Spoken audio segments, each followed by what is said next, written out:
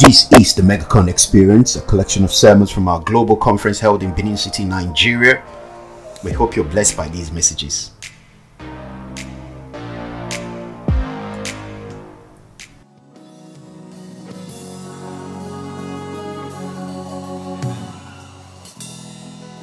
Father, we thank you for this another opportunity to minister to these, your precious sheep. Thank you, Lord, that revelation knowledge will flow freely, uninterrupted and unhindered by any satanic or demonic force. Father, I pray that you will speak through my vocal cords, think through my mind. Holy Spirit, minister as I preach, Lord, that you take it deeper into the ears of the hearer. Father, we declare breakthrough like as we've never seen before. Give us deep revelation and understanding of your word. We praise you for it now. In the wonderful, mighty, matchless name of Jesus. Amen. Come on, greet two or three of your neighbors and welcome them here tonight. Let's jump right into the word tonight. Amen. You have your Bibles tonight. Go with me to the book of Hebrews, chapter 26. Hebrews, chapter 26. And I'm happy to say that I didn't think we were going to get to this point, but I'm glad we did. Amen. And I am so honored and blessed by Archbishop Margaret Idahosa for her love, as her love radiates. You understand what I'm saying? When you walk in the room and she's in the room, the atmosphere has been trained in accordance with the love that she walks in. And I just want to thank you for that so much. All right, are you ready? Hebrews chapter 10, verse 26. Go ahead and put this on the screen. I decided let's just go ahead and hop into this tonight. Hebrews chapter 10, verse 26. Let's read verse 26 out loud together. Ready? Read.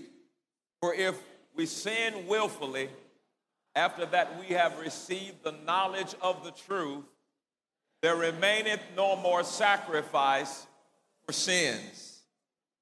Now, how many of you ever read that scripture before? Right now, what that most people think is that, well, Brother Dollar, if you sin and you did it willfully, then there's no more help and no more sacrifice for your sins because you sinned willfully. Well, ladies and gentlemen, first of all, every sin is a willful sin. Yes, sir. Yes, sir. Every sin is a willful sin. And one of the things we've got to understand is when we read the Bible, the application of a scripture is based on the context that scripture is found in. So I can't just read verse 26 to you and not take the time to understand the context in which that scripture is found. Context is king. And so if you read this scripture without understanding the context of it, then you may think that it says that if you sin willfully, then there remaineth no more sacrifice for your sin and you're in trouble. Because, it's one thing to make a mistake in sin, but it's another thing to sin willfully. That's ludicrous. There's no sin that you and I have ever committed that was not done as an act of our will. You didn't do it by mistake. It's not like you ended up in the bed with somebody you wasn't supposed to be with and you woke up the next morning and said, golly, I'm in the bed. How did I get in this bed? And whose bed is this? And where are my clothes? Gee, I must have made a mistake. That's not how that happened. All sin is willful. But in order for us to understand what verse 26 means, Got to back up and get some context of what he was saying in the whole chapter. I want to do that real quickly. Look at Hebrews 10, verse 5, and then we're gonna read verse 10 through 14. Hebrews 10, verse 5, then verse 10 through 14. Then I'll show you what he means when he says in verse 26. Hebrews chapter 5. Wherefore, when he cometh into the world, he saith, sacrifice and offerings thou wouldest not, but a body hast thou prepared me. He's talking about the body of Jesus Christ. All right? Go to verse 10, 11, 12, and 13. By the which will we are sanctified through the offering of the body of Jesus Christ once and for all. So the body of Jesus Christ is the sin offering that was the sacrifice for all of our sins once for all times. Once and for all times. And he says, and every priest standeth daily in the Old Testament, Old Covenant, ministering and offering oftentimes the same sacrifices, which can never take away sins. The blood of the animals, the blood of the bulls and the goats, the priest stood all the time. There was no chair behind that veil. He stood all the time taking and receiving the offerings of animal sacrifices, but none of those sacrifices could ever take away sin. Verse 12. But this man, after he had offered one sacrifice for sin, forever sat down on the right hand of God. So it says now, the body of Jesus Christ is going to be the final sacrifice that will be offered one time, and it will take away sin. Amen. Verse 13, from henceforth expecting till his enemies be made his footstool. Verse 14, he says, for by one offering, everybody say one offering. And what was that one offering? The body of Jesus Christ. For by one offering he has perfected forever. For how long? Forever them that are what? Sanctified. So the context of the scripture is talking about how the body of Jesus Christ is the once for all time sacrifice, that you're never again going to need animal sacrifices, because if you believe in that body of Jesus Christ and that he was sacrificed to deal with our sins, you'll never again have to go offer a bull or a goat or an animal sacrifice, because we now have the sacrifice of the body of Jesus. If you understand that, say amen. Now go to verse 26. In context, here's what he's talking about in verse 26. Hebrews 10:26. For if we sin willfully, after that we have received the knowledge of the truth, there remaineth no more sacrifice for sins. Now, what is the will for sin? The will for sin is rejecting the body of Jesus as the final sacrifice. The will for sin, he says, if you sin willfully after you have heard the knowledge of the truth. What truth? The truth that the body of Jesus is the final sacrifice for all sins. He says, if you reject that truth, and if you fail to believe that the body of Jesus is the final sacrifice for all of your sins, then there remaineth no sacrifices. In other words, the other sacrifices won't work if you don't believe that Jesus' body is the sacrifice for all sin. So no matter what the sin is, you can't go and get any more animals, because the sacrifice is the body of Jesus Christ. His body took on all of our sins. We don't need goats. We don't need doves. We don't need bulls. We have the body of Jesus Christ. And to reject that truth is to sin willfully. And if you reject the body of Jesus, then there remaineth no sacrifices in the world that'll work like the body of Jesus can. So the will for sin is rejecting the body of Jesus. Now, I'm starting off like that because most people I've been in the world use verse 26 as a verse of scripture to condemn people. And they say, you sin willfully. There's no more help for you. There's no more sacrifice for sin. And can you see that if you don't rightly divide the word of God, you'll walk around in condemnation beating yourself up all of your life because you didn't understand that the willful sin was rejecting the body of Jesus as the sacrifice for sin. Now, I'm going to start a very radical teaching tonight. Something you're going to have to think about. Something I'm going to have to walk through with you. But if you get this, you will never be the same again. Amen? Now, I want to go to Hebrews chapter 9, verse 28 in the New Living Translation, if you have it. Hebrews chapter 9, 28 in the New Living Translation. Now, I want to say this, ladies and gentlemen. Sin is a non-issue with God.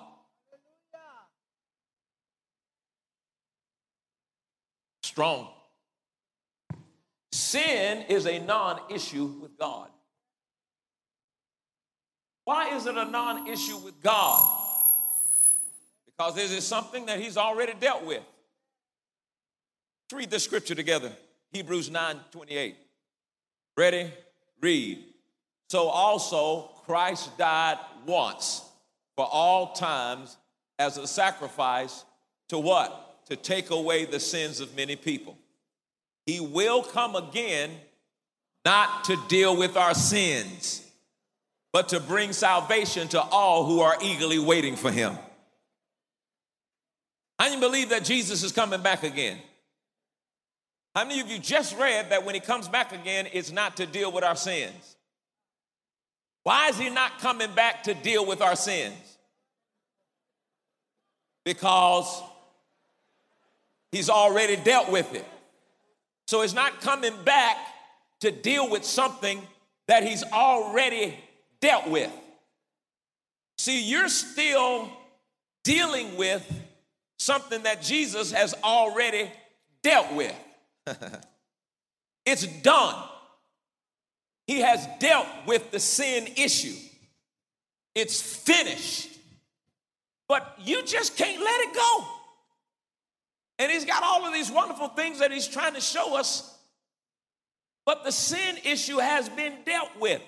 Sin is no longer an issue with God, but it remains a big issue with us. Now let me show you something here. Romans chapter 4, verses 5 through 8. I'm going to show you something here. Romans 4, 5 through 8, and then I'm going to compare the difference between the nature of sin and sinning. Romans chapter 4, verses 5 through 8. Watch carefully. But to him that worketh not, but believeth on him that justifieth the ungodly, his faith is counted for righteousness. Wow. He says you were counted righteous without the works. Verse 6. Even David also described the blessedness of the man unto whom God imputed righteousness without works. To impute something means to hold to your account. It means to charge to your account. It's an accounting term. To impute to your account. He said that he went ahead and imputed righteousness to your account without your works. In other words, you didn't do anything to have righteousness charged to your account. You believed, and he said you're righteous. You got it the same way Abraham did. Abraham believed God, and heaven said you're righteous. You and I believe God, and heaven said you're righteous. So it was imputed. Righteousness was imputed or charged to our account without our works. If you understand that, say amen. Verse 7, saying, blessed are they whose iniquities are forgiven and whose sins are covered. Now look at verse 8. Y'all don't mind if I take my coat off, right? It's the last night. Praise God. Let's go to work. Blessed is the man to whom the Lord will not impute sin. Wow. Blessed is the man to whom the Lord will not impute sin. When I first saw that, I thought it's a typo. That cannot be what that says. And I had to pause a little bit because, what he says is God is not going to charge sin to the account of the one who's righteous. And I said, wait a minute, whoa. If you don't deal with sin, God, you would be an unjust God. It's got to be dealt with. What are you talking about? He says, I will not charge sin to the account of the righteous. It doesn't mean that it wasn't paid for. What he said was, somebody's got to pay for this. It just won't be you and I. Somebody's got to pay for the sin issue. It just won't be you and I. Well, Lord, who paid for it?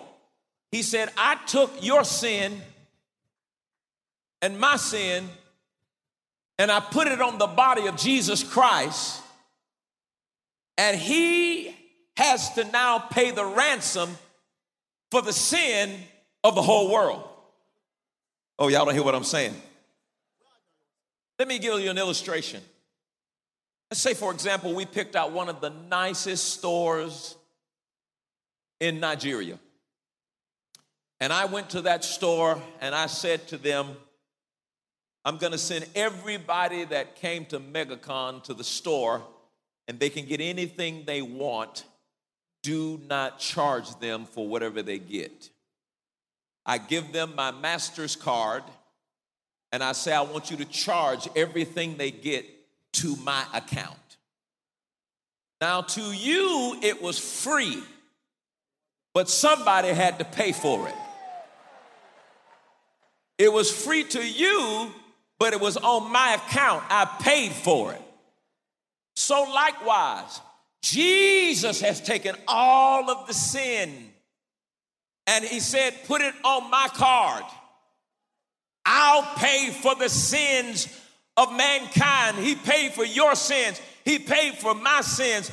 It had to be paid for, but you didn't pay for it. He didn't charge it to your account.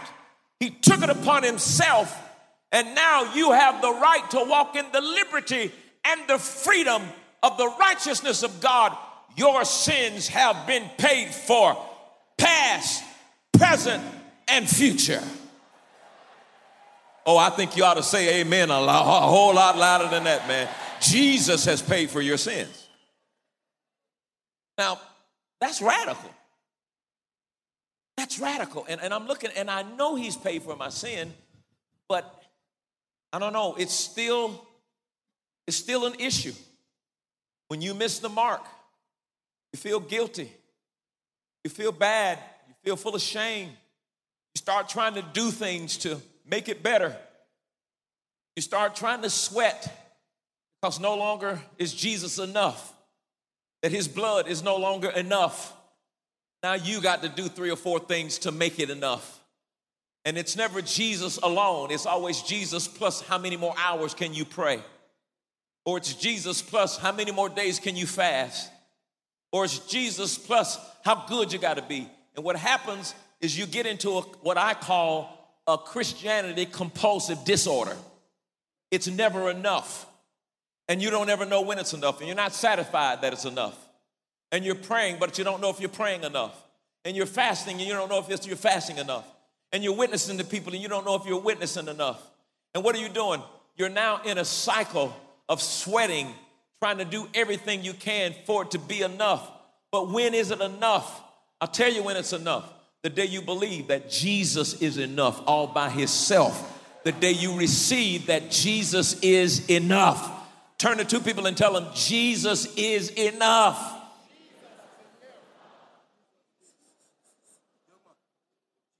I remember one morning I went into prayer, and it was my objective to pray 2 hours a day.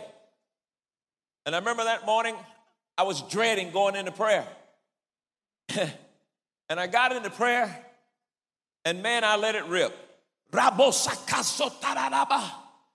man, I felt like I had been there for an hour. I looked at my watch, and it was only 5 minutes. And I'm thinking, this is going to be rough. And I said, oh God, I am not looking forward to this. And you know what I heard? He says, I'm not looking forward to it either.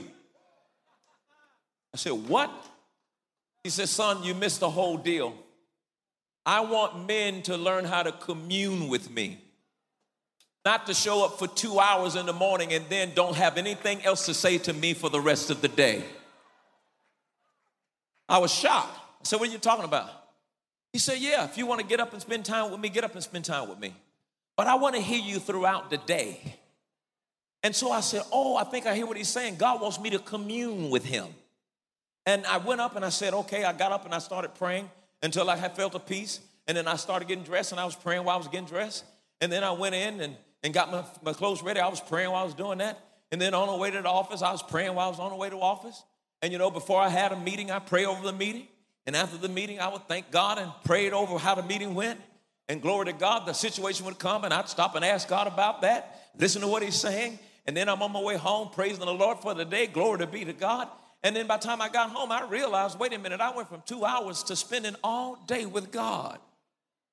God wants you to move from communication to communion. I remember years ago when Taff and I were married, and I said, man, I'm going to go on Saturdays. I don't speak to any man. No man. I'm going to speak to no man because I got to be anointed. And I'd lock myself up in the room. And I got on the floor and I began to just pray in tongues. And I mean, I didn't give God a chance to say anything. Man, I was spitting on that carpet and I was sucking up carpet fibers. And I was and the fibers coming in my mouth. Well, eventually, the fibers got in my mouth and I choked up.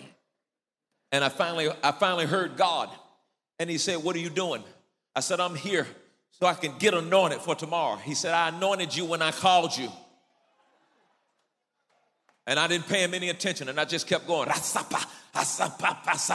then all of a sudden, you know, I was on my face and I was at the crack of the door. And Taffy had started cooking spaghetti and French bread. And I would robo so cosata. And the smell of the spaghetti started coming under the thing. And then she put the French bread in with the butter. And you know how that smells. And it came under and I said, Koraba. And then I paused to think about what God told me. And I said, well, since I'm already anointed, I got up off my knees and I said, in Jesus' name, amen. And I went and had some spaghetti and French bread. Not to say that there's something wrong with spending time and praying with God, but see, I was trying to earn something that had already been done. I was trying to get something that was already made available to me. Are you listening to me?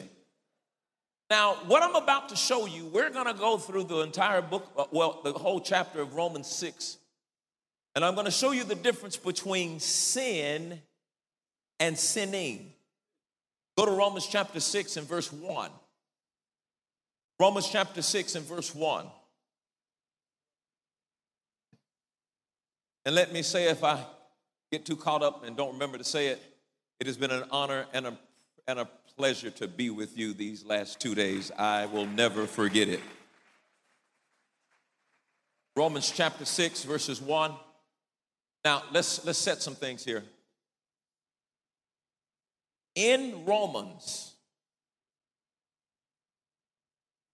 the Bible uses the word sin as a noun more in Romans than it uses the word sin as a verb. In Romans chapter 6, the word sin is used as a verb, sinning, only one time, and that's in verse 15. Every scripture we're about to read, except verse 15, the word sin is a noun referring to the sin nature. Now, here's what I mean by sin nature. You are a spirit being. Say, I am a spirit. You possess a soul. Say, I have a soul. You live in a physical body. Say, I live in a body. You are a spirit. You have a soul. Your spirit and soul are not the same.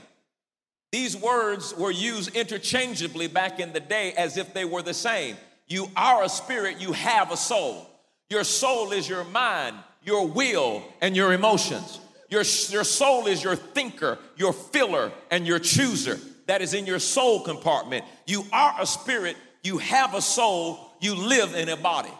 When you die, your spirit and soul separate from the body, And to be absent from the body, if you're born again, is to be present with the Lord, being able to know the people you see in heaven because you have a soul. Now watch this. You are a spirit, you have a soul, you live in a body. Before you got born again, you had the sin nature in you. Before you were born again, the nature of sin lived in you. The Bible calls it the old man lived in you. Amen. The old man, which is the root, lived in you. And you produce sin because you had the root of sin. Sinning was a result of the old man that you used to have on the inside of you. Now watch this.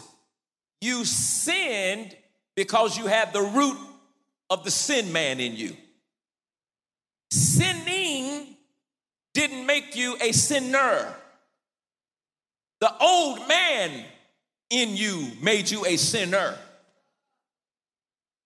The behavior didn't make you, the sin man, the sin nature lives in you, produce the behavior. The sin nature in you produced the lying, the stealing. The sin nature in you produced that.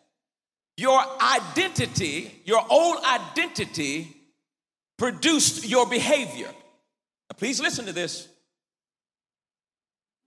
Your identity determines your behavior. Your behavior does not determine your identity. Your identity determines your behavior. You behave the way you behave because of the identity. Your identity determines your behavior. Your behavior, what you do, doesn't determine who you are all the time. And listen to this illustration. If you take a mule and dress him up like a racehorse and treat him like a racehorse and feed him like a racehorse, when you put that mule behind blocks and fire the gun, even though he looks like a racehorse, dresses like a racehorse, and was fed like a racehorse, when they fire the gun, he's going to act like a mule. Why? That's his nature. Are you with me? Now, I'm going to read Romans 6:1, make commentary as we go. Remember, every sin word you see is a noun referring to the sin nature you used to have. Watch this. What shall we say then? Shall we continue in the sin nature? He didn't say, shall we continue sinning? Shall we continue in that sin nature? That word's a noun. That grace may abound? Shall you continue in the sin nature that grace may abound? What's the answer to that question? Why is the answer no? Because you're born again, you no longer have the sin nature. So you can't continue in what you don't have. Watch what he says.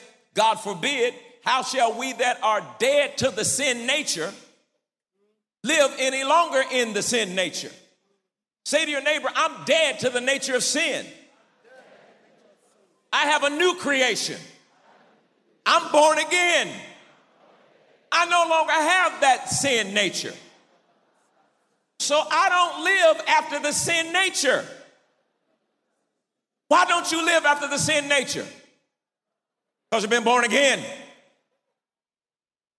Good class. Verse 3.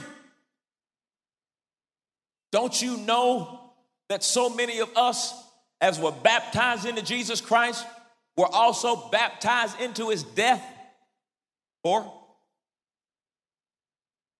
Therefore, we are buried with him by baptism in death, that like as Christ was raised from the dead by the glory of the Father, even so we also should walk in the newness of life. Why? We're dead to the old man. We can now walk in the newness of life. Verse 5. For if we have been planted together in the likeness of his death, we shall also be in the likeness of his resurrection. Verse 6. Here it is. Here it is. knowing this, that the old man is crucified with him, comma, that the body of sin might be destroyed, comma, that henceforth we should not serve, it's a noun, the old man. See, this is how we read it in the past. Knowing this, that our old man is crucified with him, that the body of sin might be destroyed, that henceforth we should not serve sinning. But that's not a verb. It's a noun. And he says, go back to verse 6, and he says, he says, the old man is crucified, noun. The body of sin is crucified, noun. That henceforth we should not serve the old man, the body of sin, sin. So the key here is you've been born again. You don't serve the old man. You don't serve the body of sin. You don't serve the sin nature. Why? You have a new nature. Put it in the next verse. 7. For he that is dead is freed from, it's a noun, the sin nature. Turn to your neighbor and say, I'm free from the nature of sin. Turn to the other side and say, I'm free from the old man. Think of that. You are free from that old sinful root. See, when you had the sinful root, you had no choice but to sin. But now that you have the new creation, you can decide whether you want to sin or not. So why do Christians sin today, even with the new creation? They decide to. The devil didn't make you do it. You did it because you wanted to. You don't understand. Now that you have a new creation, it's a decision. Every temptation you look at is a decision. Every situation to sin you look at is a decision. If you end up sinning, you decided to sin. But he wants you to know that you're no longer under the old man. Under the old man, you had no choice but to sin. But now that you're born again, you have the new man on the inside of you. And every time pressure comes over you, it's a decision. Now, look at the next verse. The next verse. Amen. Now, if we be dead with Christ, how many of you know if you're dead to something, you're not going to die no more? How many believe you're dead to the sin nature? Raise your hands. You believe you're dead to the sin nature. I said, raise your hand if you believe you're dead to the sin nature. All right, now think with me for a moment. If you're dead to the sin nature, is he gonna live again? You're dead to the sin nature, right? That means you're dead never again to die again. Well, somebody says, well, no, that's not what my Bible says. My Bible said that Paul said that he died daily to sin. No, that's wrong. He was not talking about sin. Paul was referring to dying daily to the different persecutions he had to see every day. He died daily to the sufferings and the persecution. He didn't die daily to the sin man. And for years we use that as an excuse. He didn't. Go back and look at it. He died daily to the persecution. He didn't die daily to the sinful man. If that were the case, you can go to bed saved and wake up unsaved. No, that's not going to happen. You are born again. You have died to that sin man. You have been made the righteousness of God. That old sin man is not invited back into your life. You have the nature of Christ living on the inside of you. Do you understand that? All right, watch this now. Next verse. Now, if knowing that Christ being raised from the dead dieth no more, death hath no more dominion over him. Verse 10. For in that he died unto sin how many times? He died how many times? Now notice Jesus is not dying unto sin every time sinning takes place. He died unto the noun. He died unto the sin nature once, but in that he liveth unto God. Next verse. Likewise reckon ye also yourselves to be dead unto that sin nature. Reckon, I reckon means it's the truth. I reckon I'm dead to the sin nature. Why? Because I am dead to the sin nature. Likewise, reckon you also to be dead indeed unto the sin nature, but to be alive unto God through Jesus Christ our Lord. All right, verse 12. We're almost there. Let not sin, oh man, therefore reign in your mortal body, that you should obey it in the lust thereof. Now pause right now before we read on. Now listen to me carefully. Question. Are you saying, Brother Dollar, that a person can be born again and still commit some sins? Yes, I am. Now, certainly you don't think that you're born again and you haven't committed any sins. Okay, let me blow your mind. The Bible says whatever's done not of faith is sin. That's about everybody in the room. The Bible says to know to do good and to do it not is sin. That's a lot of people in the room. You might not break the 10 commandments, but you don't walk in love. That's sin. You're rude to people. That's sin. You complain all the time. That's sin. You exaggerate a little bit too much. That's sin. Call it lying. Jesus was trying to hit this point at home. He said, if you ever committed murder? No, I've never committed murder. Have you ever hated your brother or had a problem with him some kind? Yes, I have. Jesus says you're a murderer then. He was trying to let everybody know that nobody is excused from this. You need a Savior. You see, while I am a born-again Christian, I am still working towards my perfection. It was the spirit part of me that got born again. My soul didn't get born again. My body didn't get born again. My spirit got born again. My soul is in the process of being renewed, and my body is lining up with it. Renewing of the mind is not a one-time event. Renewing of the mind is a lifetime process. All right, now that we got that out of the way, listen to me carefully. Why then do Christian people who are born again and come to church still sin and miss the mark sometimes? Here's why. Your spirit man has a new creation. But if you are not renewing your mind, you still have the old software of the old man. So when the old man left, he left the software behind. And it is your responsibility to get a new software. How many of you have cell phones? Everybody, right? On my cell phone, when it's time to get an update, I'm notified, update. Do you want to do it now or later? And I always mash later. And that never happens until the new phone comes out. When the new phone comes out, it requires me to get an update. And so it shows up again. Now or later, I mash later. Then it shows up again. Now or later, I mash later. I keep putting it off. And eventually I recognize that now my phone is beginning to malfunction because I won't update it.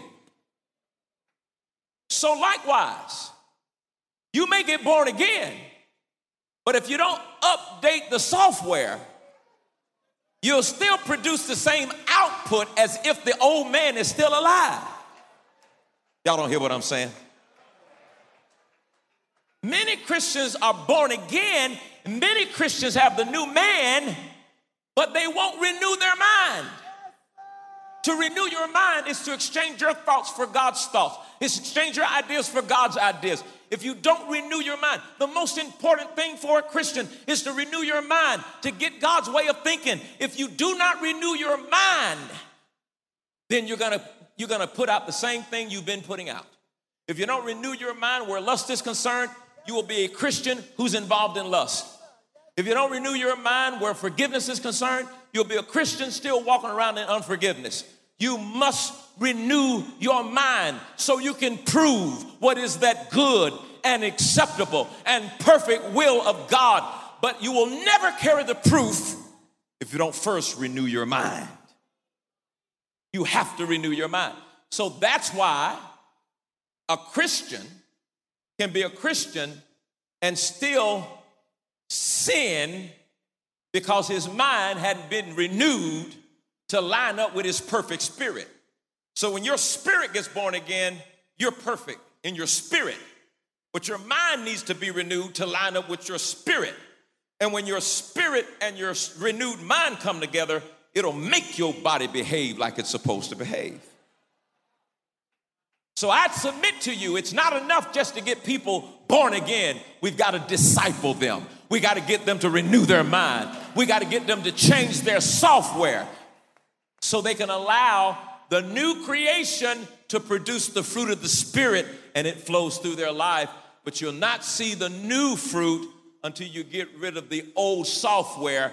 And when you replace the old software with New Testament Word of God thinking, then you'll produce a fruit that the old man cannot produce. If you understand that, say amen. Now, let's pick back up here. What was the last scripture? Just start off with the last scripture. Romans, Romans 6, 12. All right, now watch this. Let not sin, the nature of sin, rule in your mortal body. How does the nature of sin rule in your mortal body? Through the software it left behind. Here's the flesh. Through the software that was left behind. Your way of thinking. There it is. Your way of thinking. Change the way you think. Change the way you live. Change your thinking. Change your life. Change the software. You got to change your software. You got to change your software. Church can no longer be about just coming and jumping and shouting, hallelujah, hallelujah, hallelujah, hallelujah. Somehow in all that, you got to sit down and renew your mind with the Word of God. And renewing your mind should not just be a church activity. It should be a house activity. It is something you do at home, that you go home and read the Word for yourself. Amen. Let not sin therefore rule and reign in your mortal bodies, that you should obey it in the lust thereof. Next verse. Neither yield your members as instruments of righteousness, of unrighteousness unto sin. See, if you have that old way of thinking, you will yield your members as unrighteousness unto sin.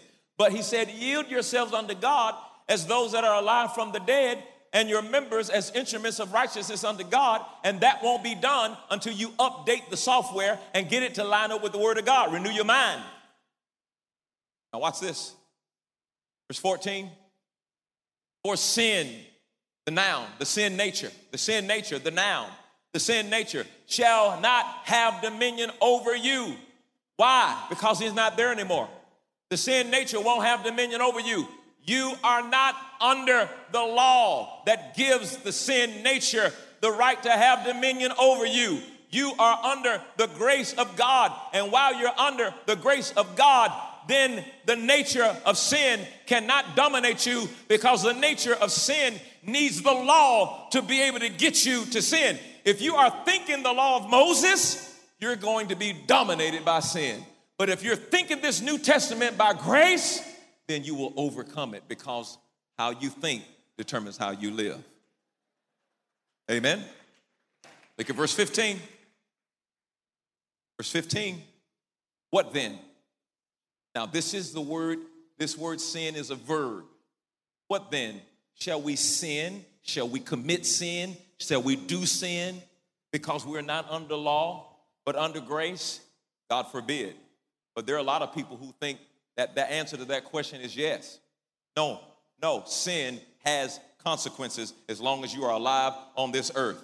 Sin has consequences. Now, God still loves you, and you'll go to heaven, but sin has consequences. You know, if you're doing something you're not supposed to do that offends your wife, then she may lose it and blow your brains out. Sin has consequences. Sin has consequences. Don't go around and think, well, I'm under the grace of God, there are no consequences. Sin has consequences. Sin is offensive in relationships. On the horizontal realm, sin has consequences. Now, God loves you, and God has forgiven you, and God will work with you, and God will train you, but if sin has consequences. And now watch this. So he says in verse 15, This is the only verse in chapter 6. This is the only verse in verse 15 in chapter 6 that uses the word noun as a verb. What then? Shall we sin because we are not under the law, but under grace? You understand what I'm saying? There are people that think that under grace you can sin. No, grace is not going to be responsible for causing you to sin. Grace is the thing that causes you to live a righteous life. I think I need to show this to you.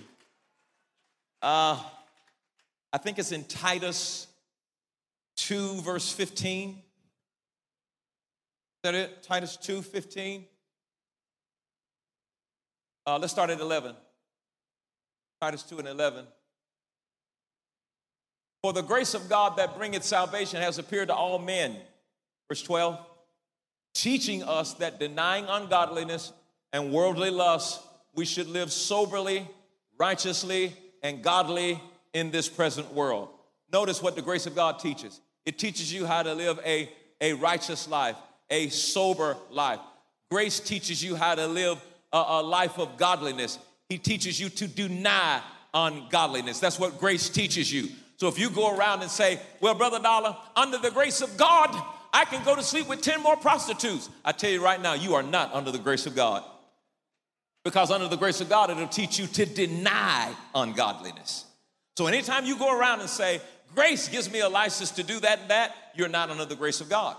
Grace is not going to teach you to be mean to people. Grace is not going to teach you to have sex with somebody other than your wife. Grace is not going to teach you to go and steal and covet. Grace doesn't teach that. Grace teaches you to be holy. Grace teaches you to be righteous. Grace teaches you to deny ungodliness. Grace doesn't teach you to act like a fool. The objective of grace is holiness. Go back, Romans 6:16. I'm almost there. You'll see when I get there why I had to go line by line by line by line. I'm going line by line, and some of you still freaking out like, what? Let your religion go. Look at the word. I said, let your performance-based Christianity go. Look at the word. We've got to be delivered from performance-based Christianity. We have more faith in what we can do for Jesus instead of having faith in what Jesus has already done for us. All right, now this is big. Right? This is a game changer right now. What I'm about to show you is a game changer. Know you not that to whom you yield yourselves servants to obey, his servants you are to whom, so we're talking about a person here, whom you obey. Here are the choices. Whom you obey concerning sin unto death, whom you obey concerning obedience unto righteousness. Now hold that scripture, verse 16 for a moment. This is a huge game changer. Everybody listen, turn to your neighbor, tell them to wake up. Make sure they're up, make sure they're up. I spent all this time to get to this point. I spent 2 sessions to get to this point. The word obey appears twice in verse 16. Look it up in your concordance. This word obey here does not directly mean to comply. This word obey means whoever you listen to, whoever you hearken to, and whoever you pay attention to. Who are you paying attention to? Who are you hearing? And who are you hearkening to? All right, now watch this. Know you not to whom you yield yourself servants to listen to or to pay attention to. His servants you are to whomever you listen to or pay attention to. Whether you are paying attention to the doctrine of sin unto death, which came by Adam, or are you paying attention to obedience unto righteousness, which came by Jesus? Which one of those doctrines are you listening to? I'm going to show you its doctrine in the following scripture. But right here it is saying, to whomever you pay attention to, then you become the servant of whoever you pay attention to, whether you're paying attention to Adam, which is sin unto death, or whether you're paying attention to Jesus, which is obedience unto righteousness. Which one of those doctrines are you paying attention to? Watch verse 17. Watch verse 17. But God be thanked that you were the servant of the sin nature, but you have paid attention to from the heart that form of doctrine which was delivered unto you, the form of doctrine of obedience unto righteousness. That's what you paid attention to. Verse 18. Being then made free from the sin nature, you have become the servants of righteousness. Why? Because you paid attention to the doctrine of obedience unto righteousness. Verse 19, glory to God. I speak after the manner of men because of the infirmity of your flesh. For as you have yielded your members servants to uncleanness and to iniquity unto iniquity, even so now yield your members servants to righteousness, watch this, unto holiness. Verse 20. For when you were servants of sin, by listening to the doctrine of sin unto death, you were free from righteousness. Next verse. What fruit had you then in those things whereof you are now ashamed? For the end of those things is death. 2. But now, being made free from sin, and you became a servant of God by paying attention to the doctrine of obedience unto righteousness, you now have your fruit unto holiness. You now have your fruit unto holiness. You paid attention to the teachings on obedience unto righteousness, and now you have your fruit unto holiness and the end, everlasting life. So your behavior and your fruit is ultimately a result of what you're listening to and what you're paying attention to.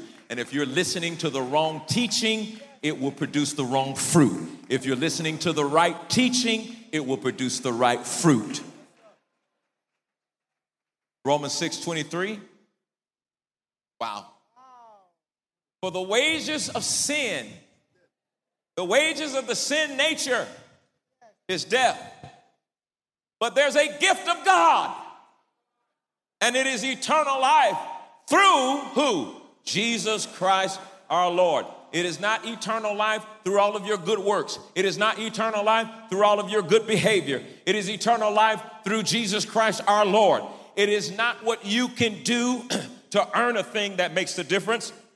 It's what Jesus has already done. Get this, ladies and gentlemen. This life of grace is a life where you are looking to Jesus to be your everything. You look to him for your healing. And just by beholding Jesus, you're going to be transformed into that same image by the Holy Spirit. Just by beholding Jesus, the Holy Spirit has committed to be the one to change you into the very image that you see. But you got to get this out of your thinking. You got to get this out of your life. You keep trying to earn what Jesus has already done. You keep trying to be like God without God. That is the greatest sin in the body of Christ, trying to be like God without him.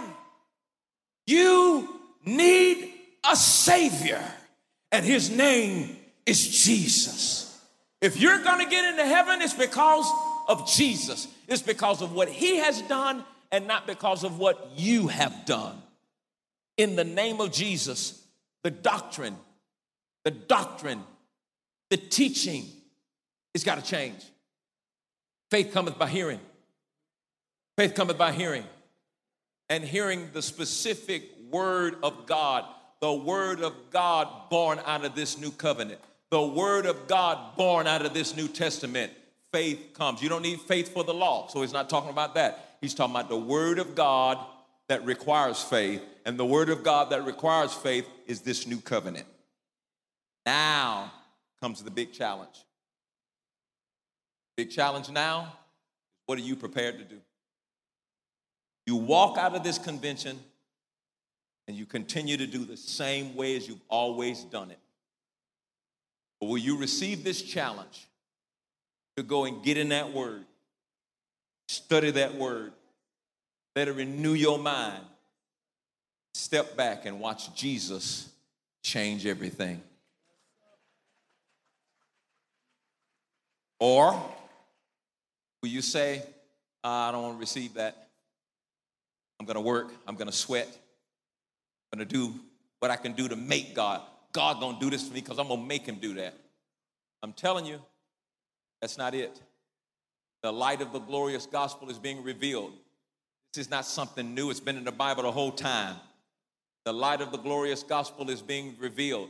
The gospel is the good news about this unmerited favor. It's the grace of Christ. That's what this gospel is. What are you going to do with it? How are you going to walk from this day forward? I challenge you to think deep on the inside. Are you tired of living the way you've been living? It's time for a change. I say it's time for a change. I say it's time for a change. Romans, I'll close with this, chapter 11, verse 28 in the New Living Translation, if you have it. Romans chapter 11, verse 28 we have a message Bible. Ooh, let me close with this. Romans 11:28. There you go. Go down to verse 29. Bible out. Go down to verse 29. Go get it for me. Go to 30. Get up there, my Bible. I can't leave unless I'm showing this. Next verse. All right, I'm in the wrong book. Go to Matthew 11. Sometimes you just have to have your Bible. Certain things you can find in your Bible. Matthew 11, 28 and 30 in the Message Bible. Matthew 11, verse 28. And I'll close with this. Are you tired? Worn out? I am. Burnt out on religion? The question is, are you tired of religion? Are you tired and burnt out on religion? He says, come to me. Get away with me, and you'll recover your life. I'll show you how to take a real rest. Verse 29. Walk with me. Work with me. Watch how I do it. Learn the unforced rhythms of grace. I won't lay anything heavy or ill-fitting on you. Last verse. Keep company with me, and you'll learn to live freely and lightly. Come on, somebody, give the Lord a praise in this place. Come on, give the Lord a praise in this place. Stand to your feet. I want to close with this confession. I believe that something supernatural has already started in your life. And I declare that you're going to go from supernatural to supernatural. Lift your hands up and say this out loud with me. In the name of Jesus, I make a decision now to have more faith in the finished works of Jesus, to have more faith in what Jesus has done for me. I declare in Jesus' name that I will no longer try to be like God without God. He is my help. He is my strength. He is my way. He is my light. He is my everything. And from this moment forth, I will learn the unforced rhythms of grace to every mountain, to every hard situation. I shout, grace, grace. Grace, grace. Grace, grace. Now every mountain has to be reduced to a molehill. All is well with you and your house. Turn to three people and tell them, all is well with me and my house. All is well with me and my house. God bless you. Thank you for listening to the MegaCon Experience. Connect with us on social media at CGMI Global on Facebook and Instagram.